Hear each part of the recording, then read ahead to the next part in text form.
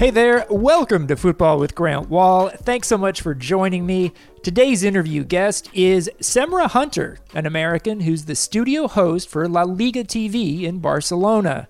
We've had some great guests lately, including Lutz Pfannenstiel, Jack Harrison, and John Berman.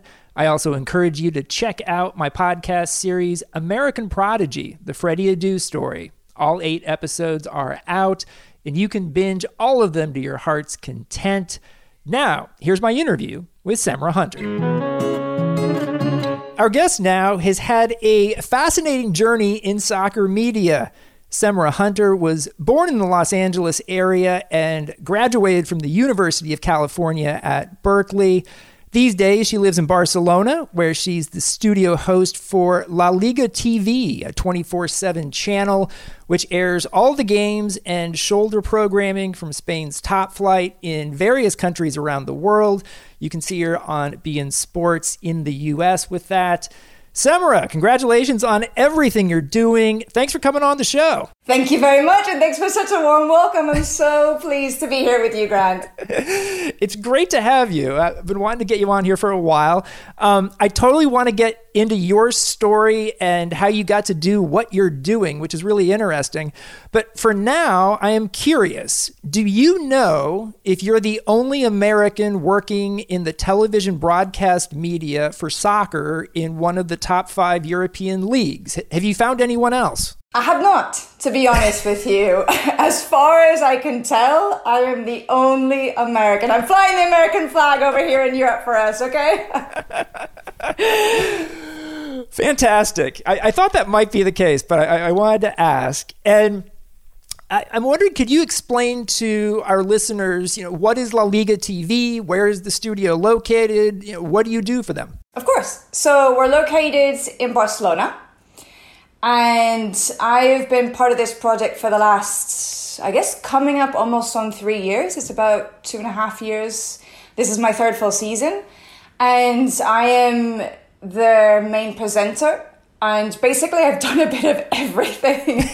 So they brought me in as the weekend host. So to do all of the pre-match and all the post-match coverage.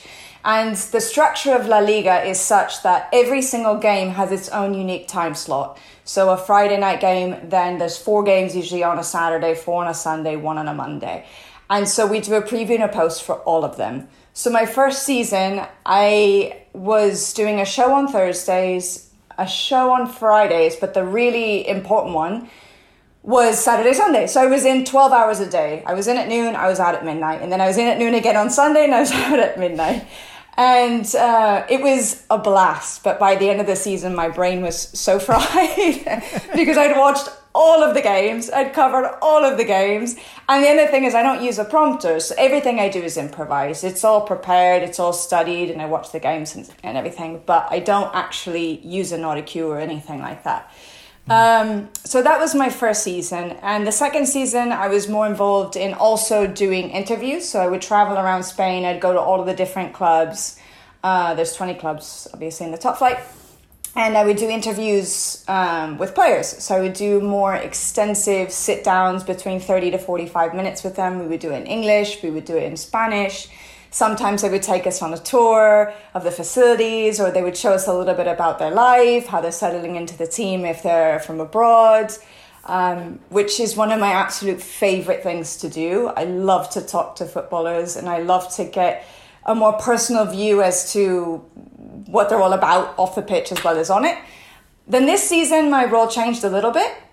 So we have a flagship show that's called Viva La Liga. It's from Monday to Fridays, and it's an hour and a half every day. Every day has a slightly different theme to it. Monday is look back on the weekend. Tuesday is all about tactics. Wednesday is a debate show about several topics that we can go more in depth about. Thursday is a throwback to some archive footage or some historic teams or historic players, things from the past. And Friday is a look ahead to the weekend. So I'm in from Tuesday to Friday. I do those shows. I'm working 10 hours a day, more or less. And we have a Friday night game, of course, too. So we look ahead to that as well. And yeah, I mean, basically whatever La Liga needs from me, too. So hosting events, hosting them in English or in Spanish. It's been a blast. It's been a great fun. I think I probably gave too long of an answer there. No, you to do be a honest lot. with you. But I do a lot, to be honest. I do a lot. So, but I love it. I absolutely love it. No, it's your enthusiasm comes through. I mean, I'm curious to know, like, in terms of the people you've interviewed, you've done a lot of interviews, you said, over time. Who are some of the favorite interviews that you've done and why? My number one favorite of all time has to be Xavi Hernandez. So that actually came in from my previous job, and I was really, really fortunate. There's a backstory to this. So I grew up playing soccer. I started playing, as you well know, of course, it's our sport in the US, isn't it? So I started when I was about 3 years old. I grew up watching the Premier League. I grew up watching all of the World Cups. I went to the Women's World Cup final when it was in LA. Mm-hmm. And so when I moved to Barcelona, it was my foray into Spanish football, because before that I didn't have any access to it. I hadn't seen it. I wasn't very familiar with it.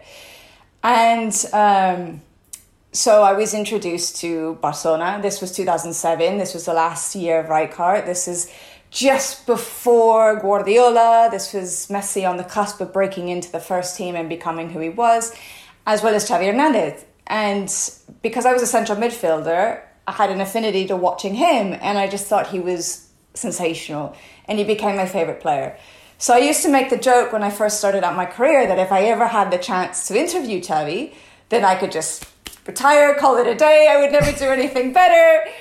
And I had the absolute privilege of interviewing him 3 times. And I also got to play football with him twice. So it was better than I ever could have imagined. It was incredible.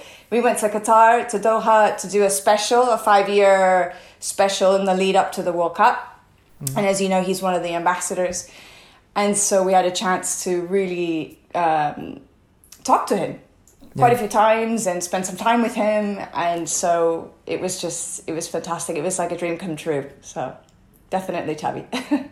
You know what's interesting is that I only interviewed him once, but it's one of my all-time top 5 interviews. Really? Just really insightful, thoughtful, and clearly cares about the sport. Talked, with a lot of conviction about the soul of the style of football that Barcelona and Spain played with, which was really cool. Oh, yes. And he's football mad, and he's such a football mind and an intelligence as well too there that makes him, I can imagine, such a fascinating person to talk to, depending on whatever the topics are that you would cover in a conversation. But no surprise he's in your top 5. So we've had my friend Guillaume Balaguer on this podcast before. I've known Guillaume for years.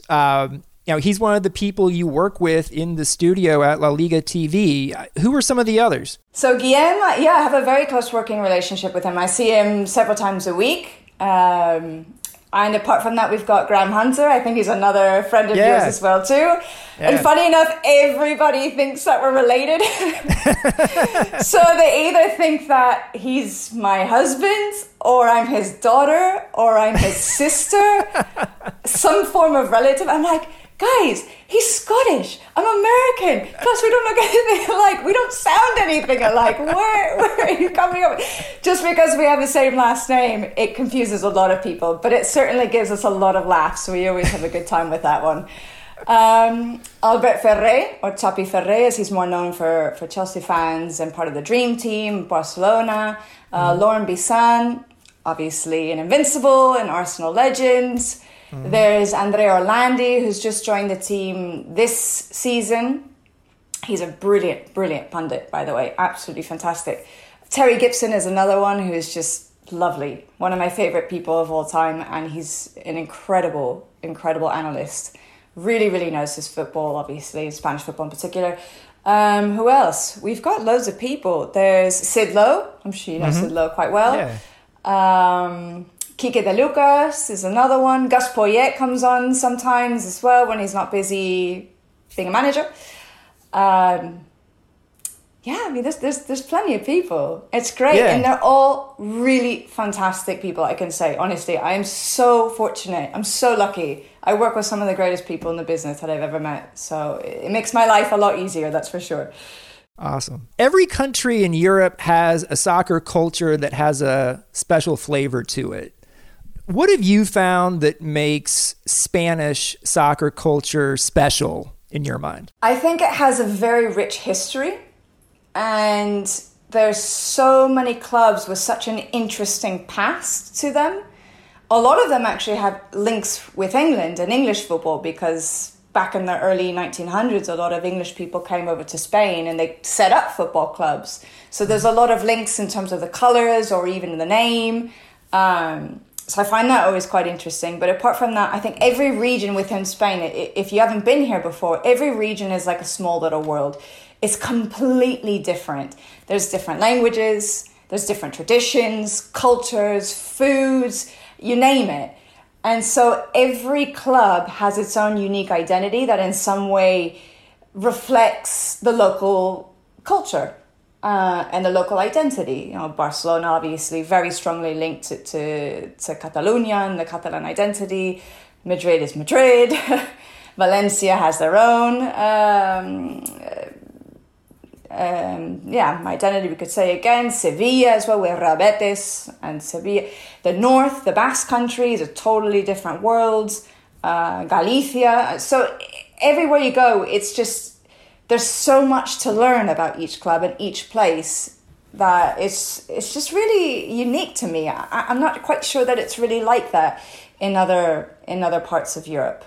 Yeah, no, that's really interesting. I had an interview several years ago with Jose Mourinho when he was still at Real Madrid.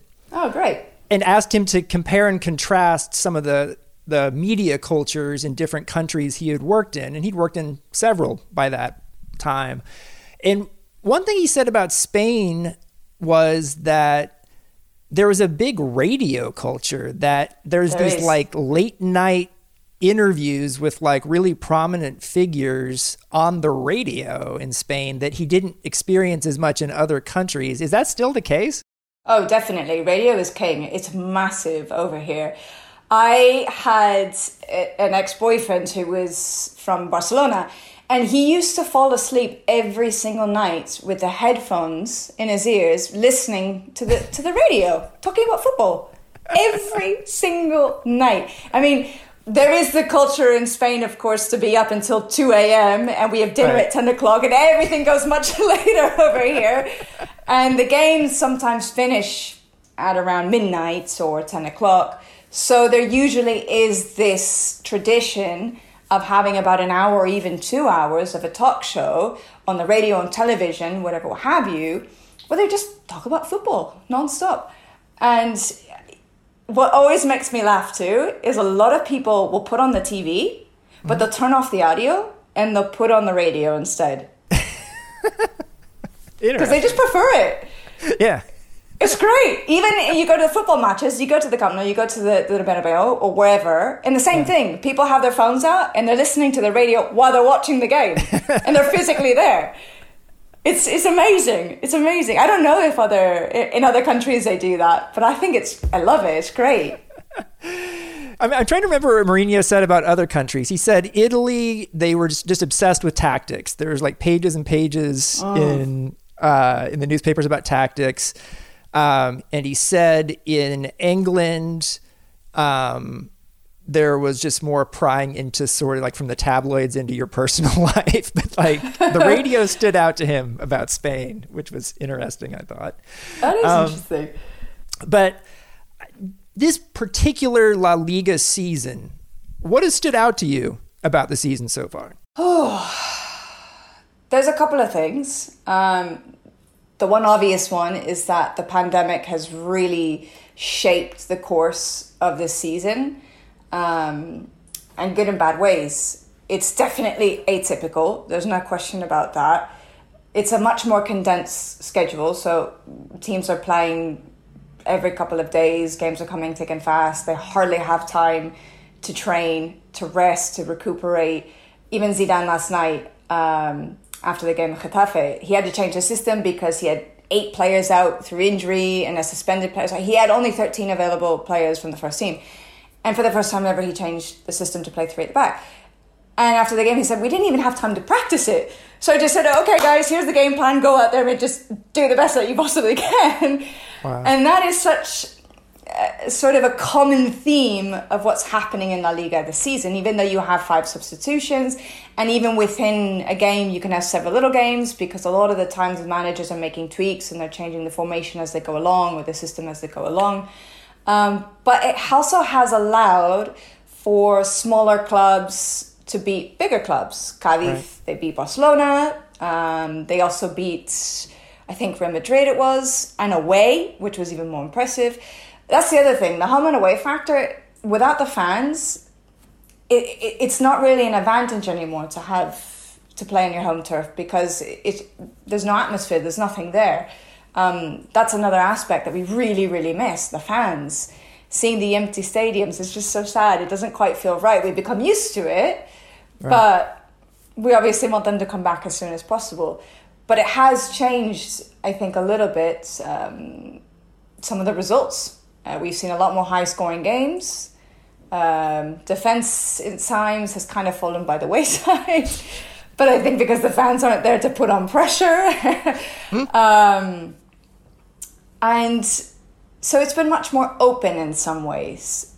Mm-hmm. The other thing is that Atletico Madrid has completely blown everybody's expectations. Right.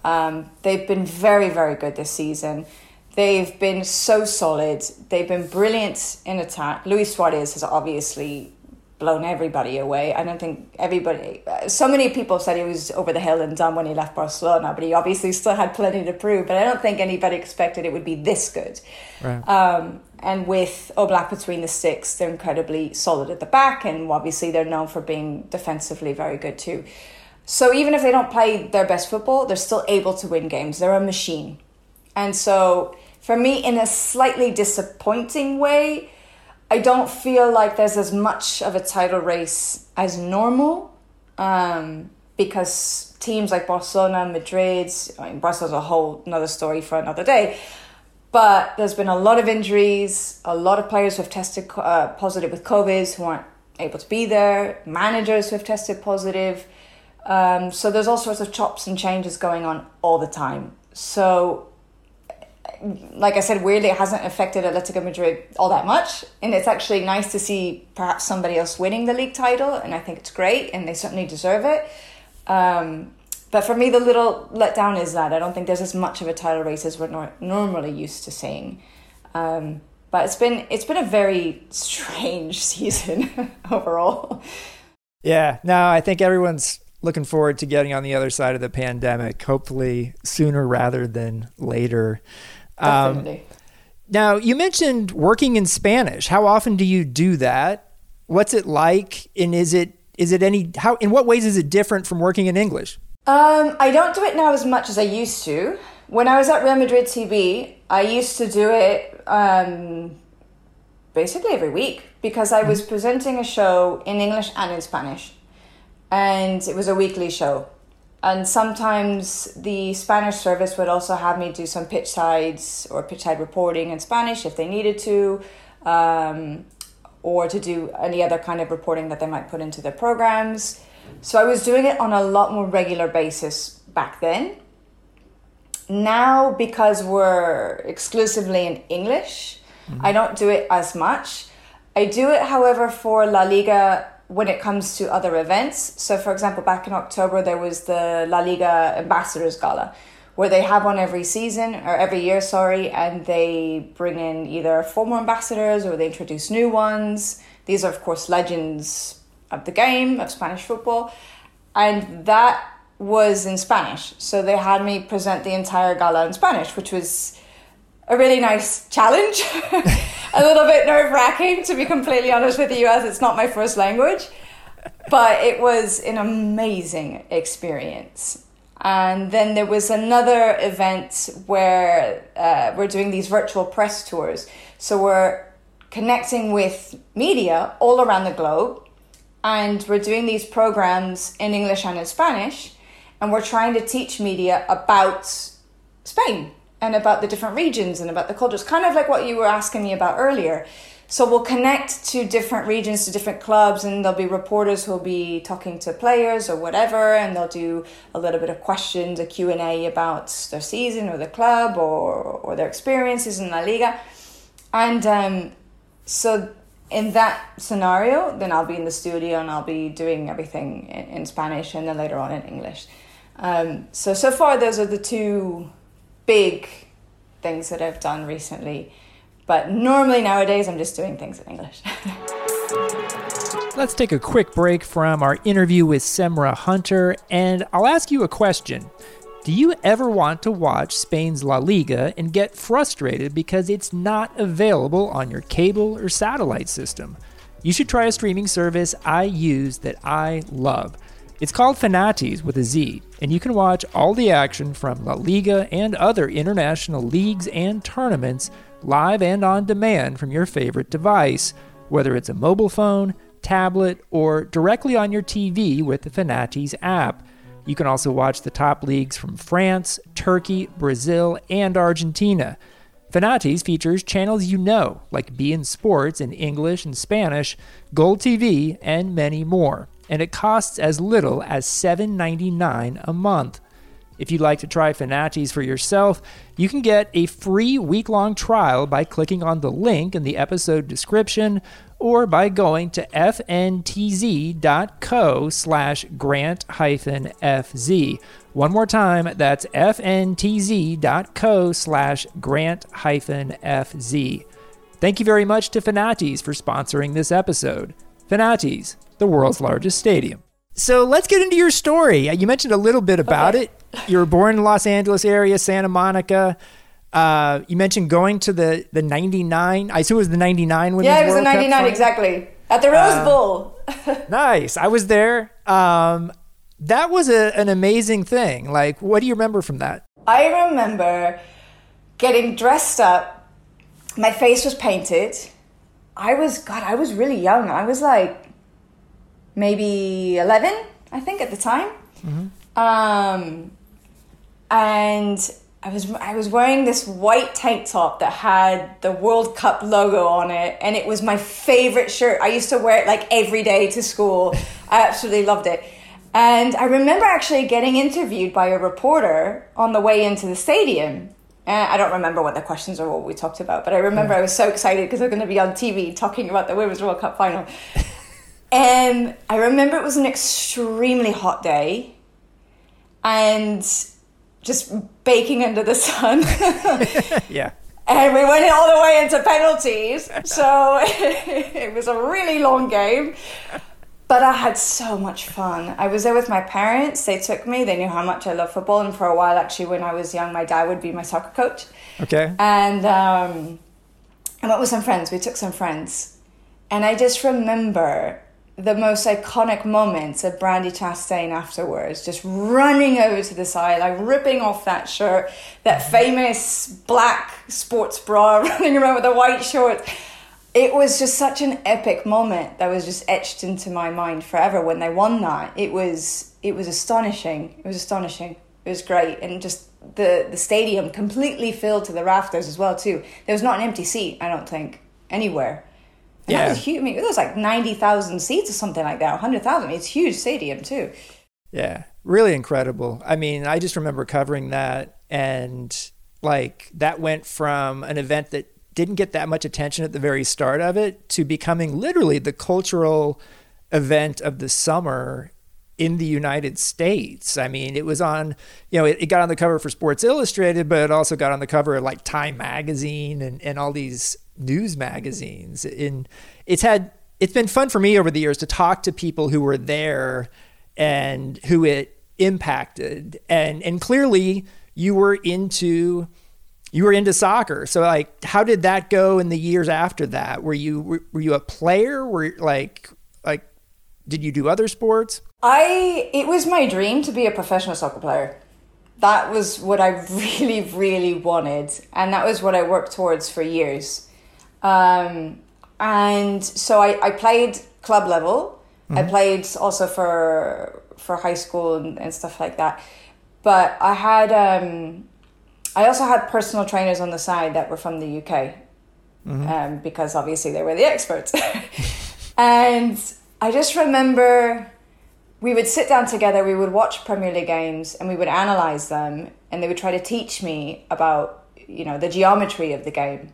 So where to make the pass, how to make the pass, how to play off the wall, to do a 1-2, or to look for the spaces, or how to create spaces. Because I'm a fairly cerebral person. I really I enjoy finding the geometry in the game, and I love to be the playmaker, and I love to be sort of the creative person, let's say, in the middle, or at least I did when I was playing, not anymore. But I like to run the show. And unfortunately, I had a really bad injury when I was about 16 that pretty much destroyed my chances of ever actually taking it any further. Oh, wow. But yeah, I also played a lot of other sports when I was really little, for a few years. But then my other main sport was volleyball, actually. I played volleyball for a really, really long time. And I had more success in terms of winning things with volleyball than I did with soccer. But soccer's always been my one true love. Okay, interesting. So you're at Berkeley and went to school there. Did you overlap at all with Alex Morgan? Oh, good question. You know what? I'm not sure. I may have. I was there 2005 to 2009, if you happen to know what year she was there. I think you might have had one year, maybe, one or two, yeah, I think. Maybe one. Okay. Because it does ring a bell. Now that you mention it, it does vaguely ring a bell. Yeah, I mean, it's just sort of an interesting coincidence. And also, too, in writing a story about Alex Morgan a few years ago, like she spent time in Spain through a program at Berkeley. How did you get connected to Spain in the first place? When I was, I think I was about 12 or something like that, my parents and I came to Spain on holiday. We did Spain and Portugal. And I always knew from a really, really young age that I wanted to live in Europe. That was another dream that I had, because my two passions in life were sport and travel. And I didn't know where I wanted to live, but I knew I wanted to live in Europe. And actually, my mom from a really young age spoke to me in Spanish. She's not Spanish. She just really liked languages, and she could speak French, Portuguese, Italian, Spanish. She lived in Colombia, Mexico for a while. And she felt that it was really important for me to learn something other than just English. So I think she sowed the seeds from a really young age that the country was going to be Spain. Because she's like, don't go to South America. If you're going to go to Europe, then, fine, but go to Spain. So when we came here on a trip, of all the cities that we visited, I fell in love with Barcelona. And it kind of reminded me of home because I had the beach, the weather was nice, it's a beautiful city. So I said, okay, when I'm older, I'm coming back here. And that was pretty much it. I decided going to Barcelona when I was, about 12.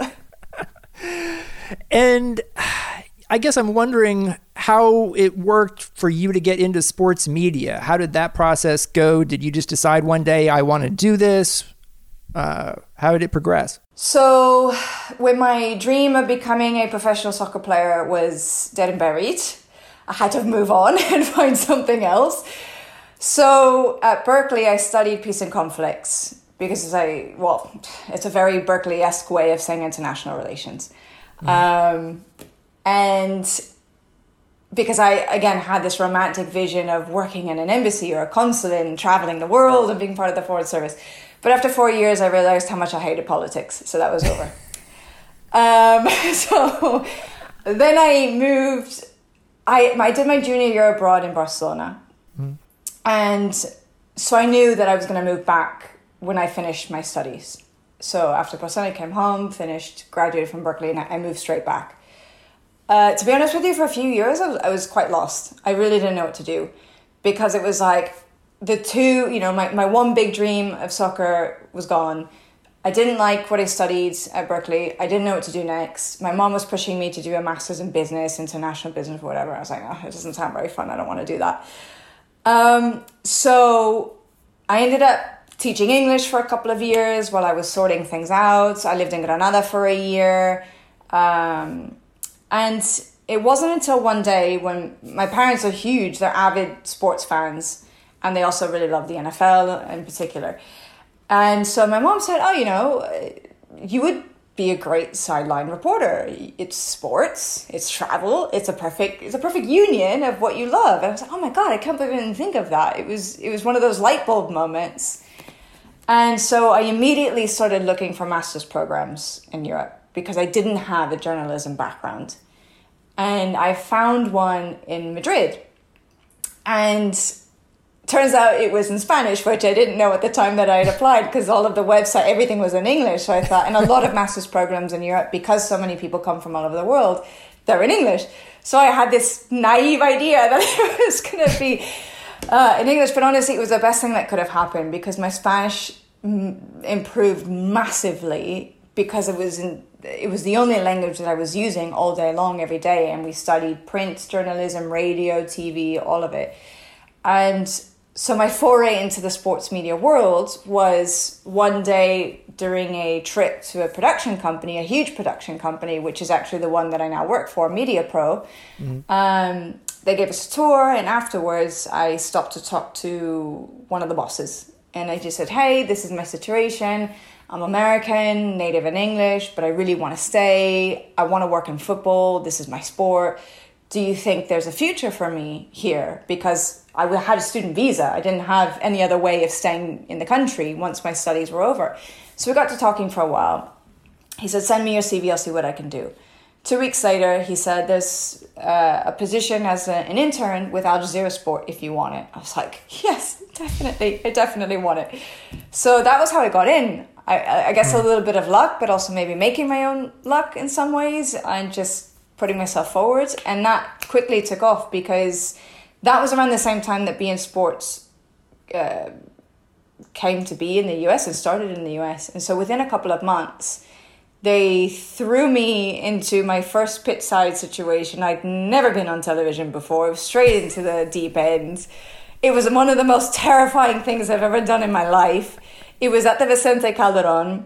It was Atletico Madrid, Barcelona, a huge game. I had zero idea as to what they were going to ask me about. They were so cavalier about the whole thing. Like, oh, you'll be fine. It's not a big deal. I was like, but this is live. I've never done this before. Like, I'm panicking. And they told me, by the way, the day before. And oof. I studied like I've never studied in my life. I think I read all of the newspapers back to front. And I was like, okay, I'm going to be so on point about whatever they ask me. Yeah, it was interesting. But it was good enough because that actually got me into Real Madrid TV a couple of months later because they had heard about me, they rang me up, and yeah, so one thing kind of led to another. It's really interesting. Real Madrid TV has been a launch pad for a bunch of people like Kay Murray, Allison Bender, Dan Thomas, Resman Choudhury, Rhiannon Jones. You, 100%. I'm probably forgetting someone. What's going on there that it's been such a kind of talent incubator? That's such a good way to put it because it really is. We used to call it the trampoline because it would just, you bounce on it and it would launch you off to somewhere else bigger and better. And everybody that you've mentioned has had so much success. It's unbelievable. They're obviously all very talented, and I think you have to have that to some degree to be able to build something out of a career, but it's amazing. I think part of it is that it was such a unique place because, I mean, I've never experienced working in the US or in the UK, so I don't really know, but I don't think those kinds of places really exist. We were in a foreign country and it was a really small group of people. And because we were such a small group of people, we had to be like a jack of all trades. You had to be versatile. You had to do a bit of everything. It was the best training I ever could have got because I did everything.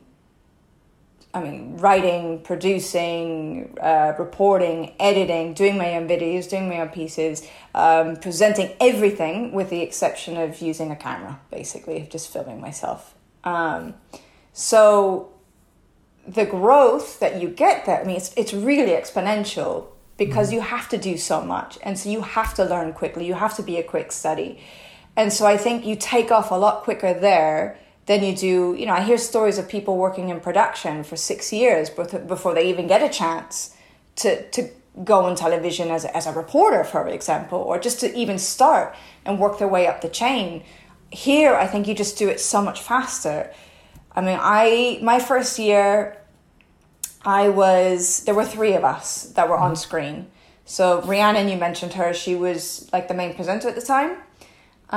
There was Phil Kitchemalides, who was also there. Yeah. So you know Phil. Yeah. And they were like the 2 main presenters at the time. They were a lot more senior, had a lot more experience. I was super green. And so my first season, or my first year, was basically going to the training sessions every day, going to Valdebebas, doing reports, all that kind of stuff. But within a year, I had my own studio show, which is, I think, almost unthinkable for most of us in the media world. And again, it was in English and it was in Spanish. It was a pre-recorded program. It wasn't done live or anything like that, but still, it was a huge stepping stone. And then a year after that, I had my own studio program where I was doing similar to what I'm doing now, which was being a host of a live, unscripted, televised program with 2 or 3 guests. And so it's almost like sink or swim in a way. You just have to get through it. And I think everybody was really dedicated, and they saw it as a really good opportunity for them to expand on their skills and abilities. And they knew that it would take them somewhere else. And so I think that was also a motivating factor for a lot of people. It's interesting to me. Yeah, we view Real Madrid, the club, as the ultimate destination for a player. And yet Real Madrid TV is kind of like the Dortmund. Like everyone goes on from there to somewhere else. It's like an academy for media people. You're totally right. But you went to Turkey, which is not the most obvious destination to go from there. Like, what was the story? So, I have Turkish roots. Okay. That was one part. Not that it was connected or anything like that, but it was kind of like, my grandfather is there Huesi once or twice a year. I have a lot of other extended family. It was like a plus, let's say, a bonus to, I can spend more time with him on a personal level. So because of that, because people knew that I had this link to Turkey, a lot of people suggested it to me. They said, there's this new channel opening up that's called TRT World. They're looking for people. You would be a perfect fit because, you're Turkish. I was like, okay, kind of, I guess, but sure, why not? So I looked into it and I ended up getting offered the job. And the job was as a sports correspondent and presenter. Mm-hmm. So it was like 2 jobs in one.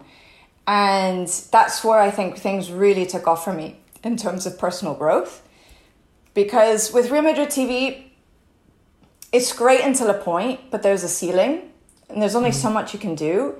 And it's not pure journalism, let's say, because it is a club channel. So in a lot of ways, it's more PR than it is anything else. So this was my chance to get into real international broadcast journalism, to be a journalist. Basically they liked what they saw, I guess, and they brought me on board, and I got to be part of a brand new sports team that they just put together. We created a program, and so whenever I was in Istanbul, which is where I was based, I was in the studio, and so I was hosting a half-hour daily news program about whatever, and it wasn't just about Turkish sports, actually. It was mostly all of the big ones around the world. And my area specialty was European football. Mm-hmm. So I was doing Champions League, Spanish football, all that kind of stuff. Mm-hmm. Otherwise I would be on a plane constantly, going anywhere and everywhere and covering big events. And it was just a blast. I mean, it was... one of the two of the best years, I think, in my life in terms of professional opportunities and travel and growth in sport. Yeah, so you come back to Spain, start with La Liga TV as they're getting going. We do have a lot of students who listen to this show. What sort of advice or suggestions would you have for anyone who wants to do the kind of thing you're doing for a living? I think the most important thing is to just start. Whatever it is when you want to do, just start. So if you want to be a writer, then start writing blogs. If you want to be in radio, maybe start your own podcast. If you want to be on television, maybe do a YouTube channel, that sort of thing. I think it's really important to have passion. You have to really love what you do, because it's really true. If you love what you do, you don't work a day in your life, or whatever the expression is. And so I think you need to have the passion there, because it's not a linear path, and everybody has a different, unique path unto themselves. And there's definitely going to be moments of difficulty, of obstacles, where you're going to feel down and out, where you're going to want to quit, where you're going to want to give up, because you don't feel like you're progressing. But in truth, you actually are. There is something to be learned from all of the experiences, whether they're good or bad. And persistence. I think you need to keep going no matter what, because those who eventually get there are those who are not going to quit when the going gets tough. I mean, my dad has always drilled into me over the years. He says, like, the 3 Ps: passion, purpose, and persistence. You need to have the passion, you need to have the purpose, which is the aim, the objective that you want to work towards, and the persistence. You just have to keep going and going and going.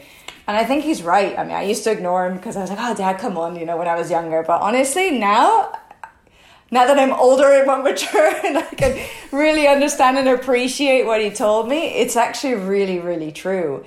And so I think that's just one of the core things, is definitely keep going, because you will get there eventually. We are winding down with Semra Hunter. Really appreciate you taking this much time. Couple more quick ones. With the virus happening, when was the last time you were able to visit the United States? December 2019. Ugh. Yeah, exactly. My thoughts exactly. It's been a really long time. It's the longest I've gone without seeing my parents. It's been really hard. It's been really, really hard. Are they still out in California? They actually moved to Florida a couple of years ago. Okay. California was getting crazy expensive, and I think they just wanted to change. And they thought they would be closer to Spain, which they're not, because of obviously the shape of the globe. So it actually takes me now longer to go see them than it did before, ironically.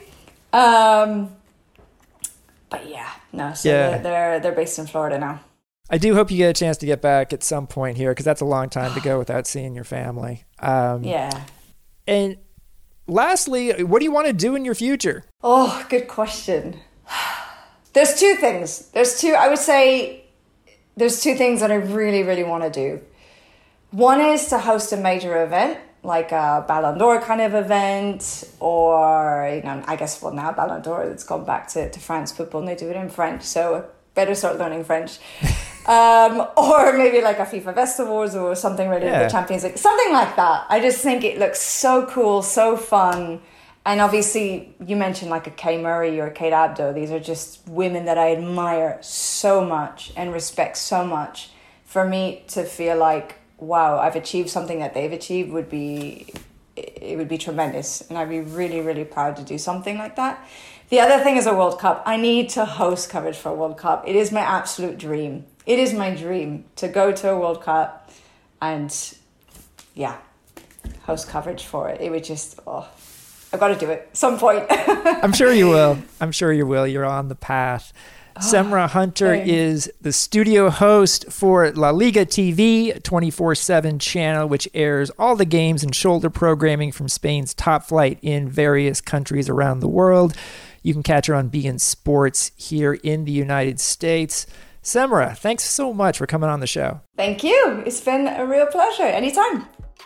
Thanks for listening to Football with Grant Wahl. I'd like to thank Semra Hunter as well as producer Chris Whittingham. If you like the podcast, you could do me a huge favor and hit that subscribe button and provide a rating and a review. I'm back soon with another interview of someone from the soccer world. Be safe, everyone. See you next time.